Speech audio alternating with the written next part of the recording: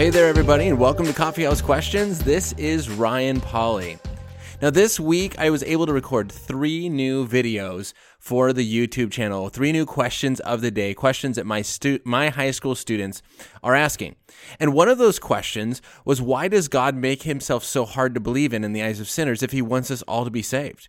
Why is it so difficult sometimes to know that God is there, to believe in him when he wants all of us to be saved? Shouldn't he just make himself more obvious? And I responded to this in a short few minutes, and after getting done, I went, wow, I need to talk about this more, and so I want to talk about it on the show this week. Now, if you're not following that YouTube channel, other videos that I posted this week was, does the Bible approve of polygamy? And then also, how do we discover our strengths?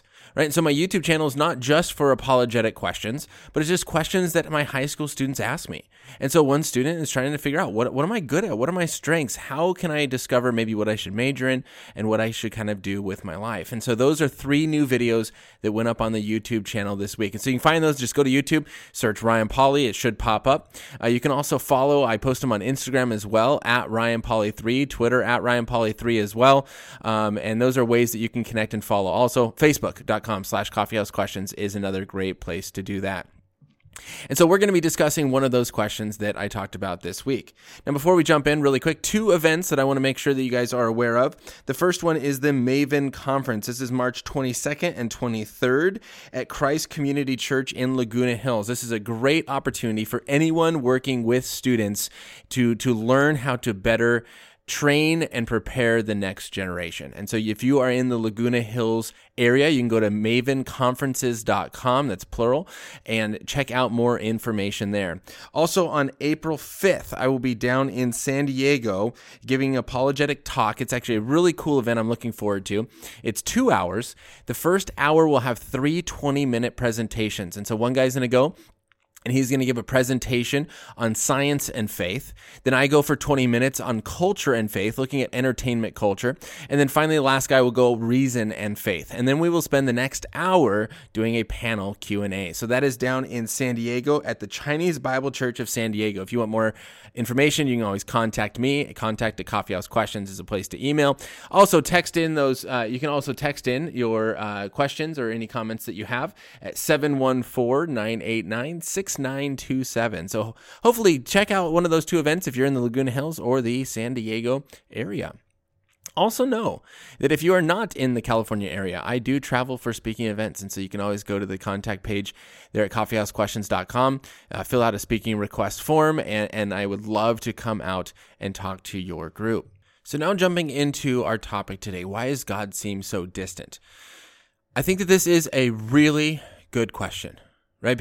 And it's a question that I've wondered a lot about, because if God does want all people to be saved, why doesn't he just reveal himself to everyone?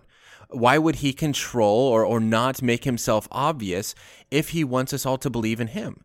Wouldn't it be easier if he just showed up on the scene and presented himself to all of us so that we would all believe? And in my video on YouTube, I responded in 2 ways. I responded to the Christian and I responded to the non-Christian.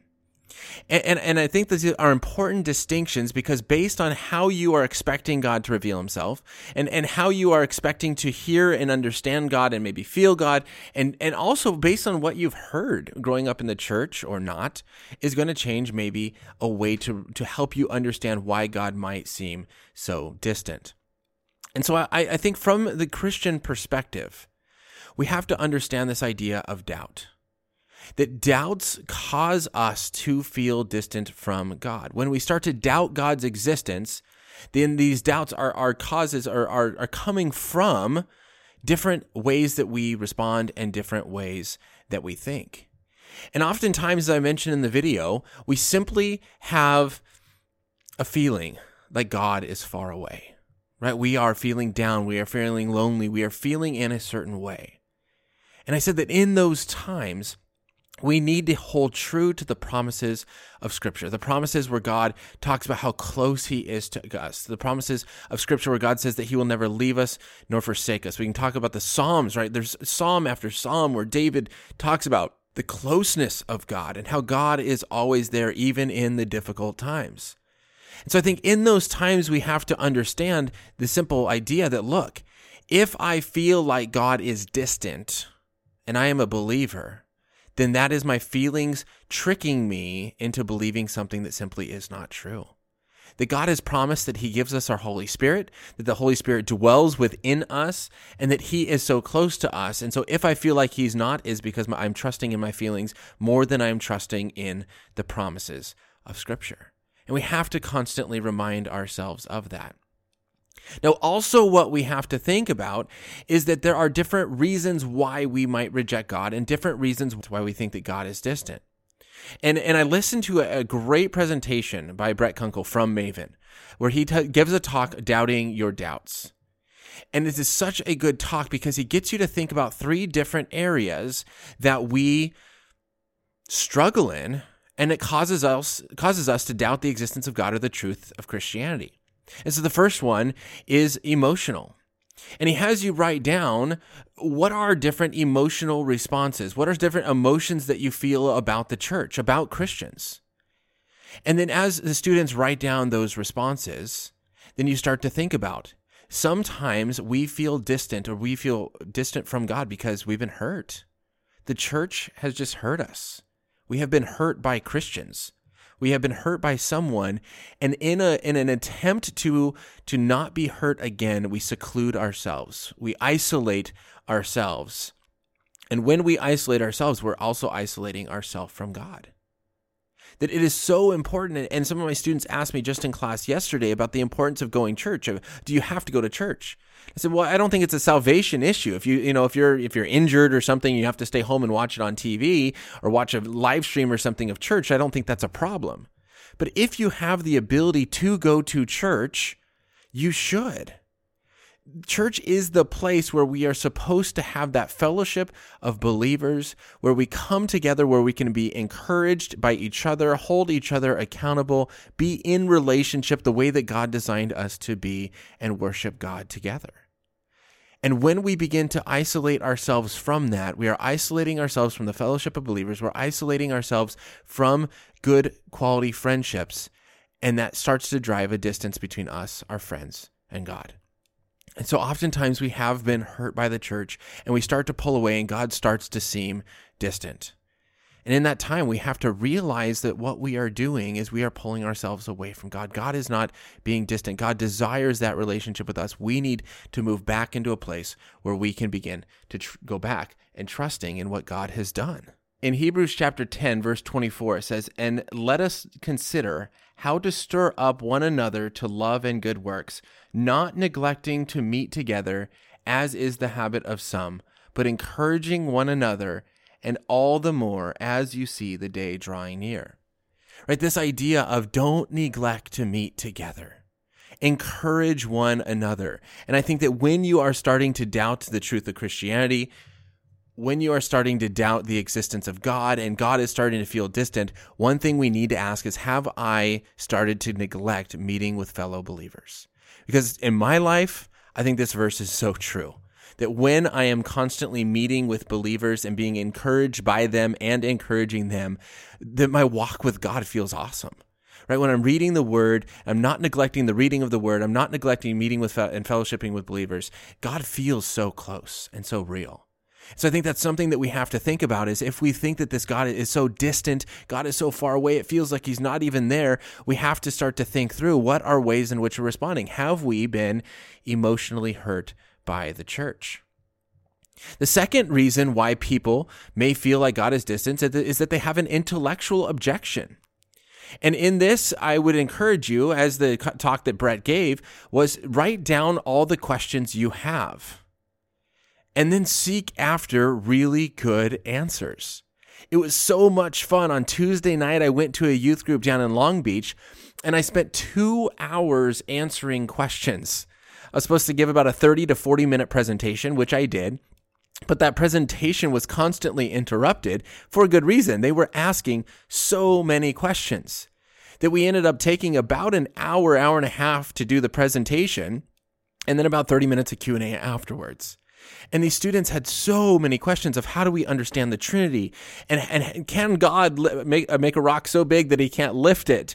And how do we understand loving people? And how do we understand tolerance? And how do we understand, how do we know that God exists? And what about Scripture? And there's so many awesome, amazing questions that they had. And oftentimes we can have intellectual rejections of God. We can have intellectual difficulties of why God would allow evil, which is a question that comes up every time. And when we don't search for answers, that question can start to eat away at us, where then we start to realize, or we start to think, maybe there are no good answers. Maybe this can't be answered, and that can start to make us start to doubt Christianity. We start to feel more distant from God. And at this point is when we need to step out and we say, okay, I have some questions. Where are some good answers? And to that, I would encourage you to check out my YouTube channel, to check out my website, to write in with your questions on Instagram or Twitter or wherever through text message in the contact I gave you before. Go to str.org, go to crossexamine.org, go to these websites, Reasonable Faith, go to reasons.com or reasons.org, Reasons to Believe with the science questions. Go to these different websites and these different organizations that have extremely smart people that have answered these questions. And I think that when you start to have your intellectual objections answered, then that starts to give you confidence, and that starts to clear up this confusion that may have allowed you or caused you to feel like God is distant. And I want you in that time, and if you're encouraging someone who's going through this, help them think about what they are doing in order to get their questions answered. It's interesting. Frank Turek constantly says this on his radio show and in his talks, but he asks a simple question. I think it's so revealing. And the first thing is this: if Christianity were true, would you become a Christian? Is the truth of Christianity something important to you? Is truth simply just something that is important to you or to the person you're talking to? And I have asked this question and had people flat out tell me, no, it's not important. I'm not going to do it. And in that time, answering their intellectual objections is not going to help you. And so if someone goes, God is so distant, God feels far away, I don't think that Christianity is true. And you go, well, if it was true, would you become a Christian? They go, well, no. Well, then answering those questions and trying to help them understand the distance of God is not going to do a whole lot. And at that time, we need to pray for them. We need to continue to be friends with them. We need to continue to be there for them. And oftentimes, when that person goes through some sort of life difficulty, guess who they may reach out to, knowing that you're going to be there if you've continued to build that relationship. You know, a question came in through Instagram, and I haven't really responded to it because I didn't directly completely understand it, and I'm trying to get some clarification, and I haven't gotten it. But the question was kind of like, why do people have to go through difficulties before becoming a Christian? When I don't think that's necessarily always true. Now, it's possible that we often think it's true because when you hear testimonies, people generally don't share testimonies of, I grew up in a Christian home, I became a Christian at a young age, and life has been pretty good for me. Right? And that's kind of my story. I went through I did. The first time I experienced death was my grandma, just this last December. I went 30 years of my life without experiencing the death of anyone close. My parents are still married. Life has been pretty good. And so we often forget about people where that's the story. And we think that it's normal that you have to go through something difficult before you can become a Christian, because that's oftentimes the testimony that we hear. However, at the same time, we ask, well, why does that have to happen? Well, sometimes people just have to hit rock bottom before they realize their need for a savior. We often believe that we can just do it all on our own, that we got it under control. I am in control of my life. I am the authority. I don't want to have to ask anyone for help until we absolutely have to get help. And then we reach out and we call out to God. And I've had conversations with my high school students like this, where seniors that are getting ready to go off to college, they still kind of think they rule the world and they're going to do whatever they want. And I've flat out said to some of them, I said, look, I hope that before you leave this school, you can learn that you need to obey some rules and that you have to follow some basic ways of living in order to be successful. I hope that it doesn't take you getting fired from your first job. I hope it doesn't take you getting kicked out of school, expelled from the university because you don't show up to class and you just skip classes. I hope that doesn't have to happen to you before you realize that you need to do things like show up to class and turn in your work and do what you're supposed to do. I hope you can learn that you need to just do what you're doing without having to go through that difficult situation. But I remember telling one, I think that you might be someone that has to go through that difficulty, that you're not going to figure it out until you do. And sometimes, yes, we do have to just go through that absolutely traumatic event before we realize, wow, I actually do need a savior. I do need help from someone. And before that, people may not be searching after the truth. The second question that Frank Turek follows up with this, and I think it's so good, is think about all of the people who are not Christian in your life, the people who are maybe anti-Christian, the people who are asking the question, why does God feel so distant? Why isn't God there? Why doesn't he reveal himself? All those kind of questions and objections to Christianity. And then he says, ask this question.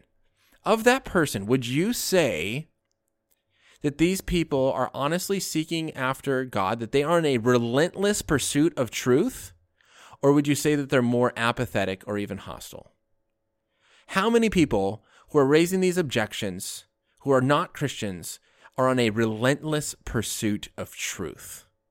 Or how many are mainly just apathetic? I think this is a wonderful question. And for me, for the most part, I would say apathetic. Right? Some people say, well, yeah, I care about truth, but I'm not really going to study it right now. I don't really care right now. And this is going to be this intellectual objection, is that we oftentimes have these intellectual reasons, but really it's just kind of apathy. We just simply don't care. It's not that we actually care about the intellectual objections. We're going to bring those up because we want to maybe sound like we have an intellectual objection, but simply it's just I'm apathetic. I just don't care. I'm not on a relentless pursuit of truth. And so we have to ask that question.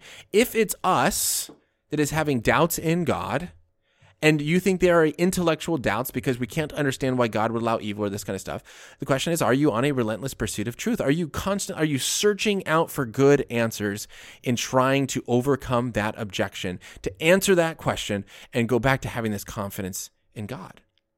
Because I think that when those questions are answered, when I answer questions and concerns that I have about God and Christianity, I feel so much more confident in knowing that God is good, that he is there, and that he hears us even when I feel like he doesn't.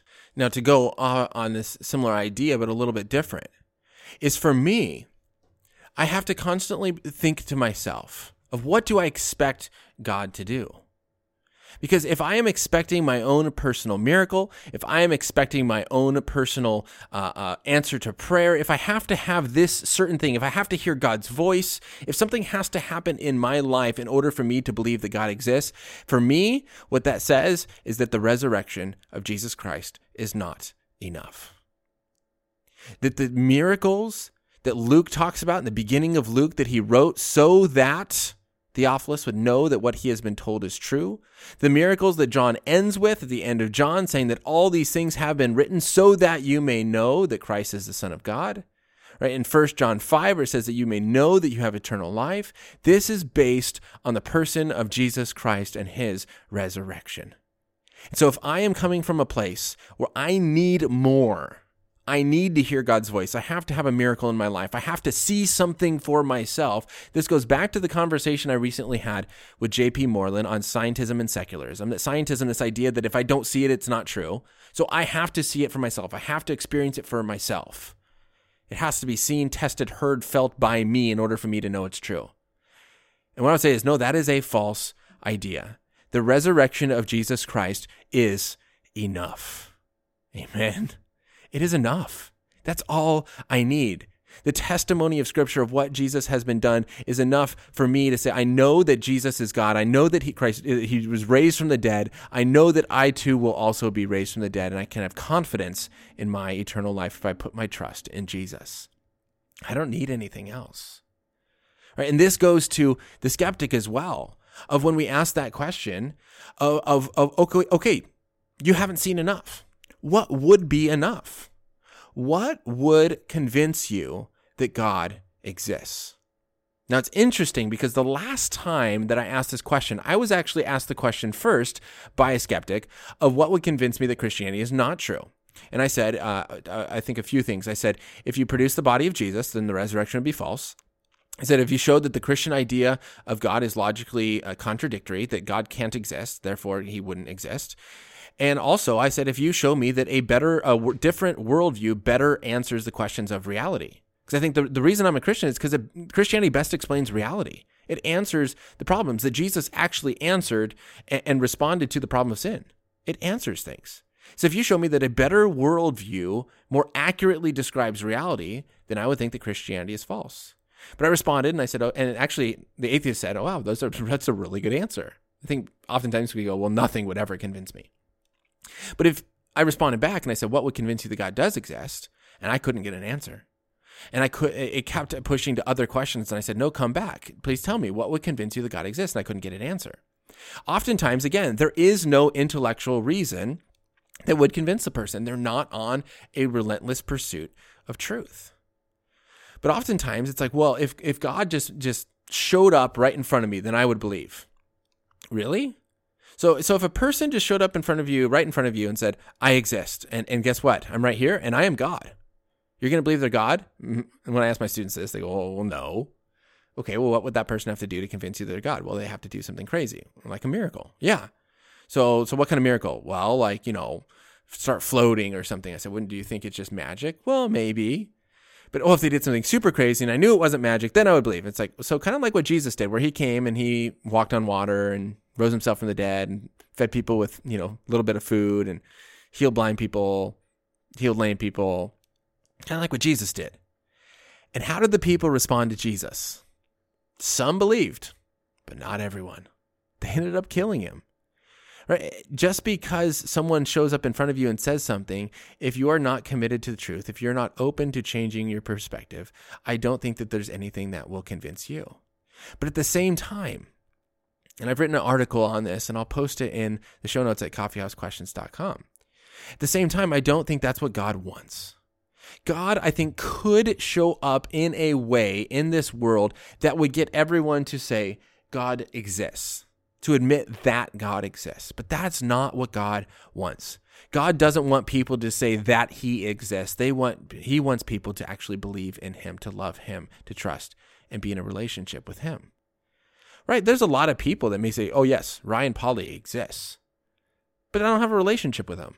That's not what God wants. He doesn't want to just show up in a way that convinces us that he's there, but he wants people to genuinely seek after him and to search for him and to find him. Just think about when you have not lost your phone. It's just always there. It just becomes a normal part of you, and you don't even think about it anymore.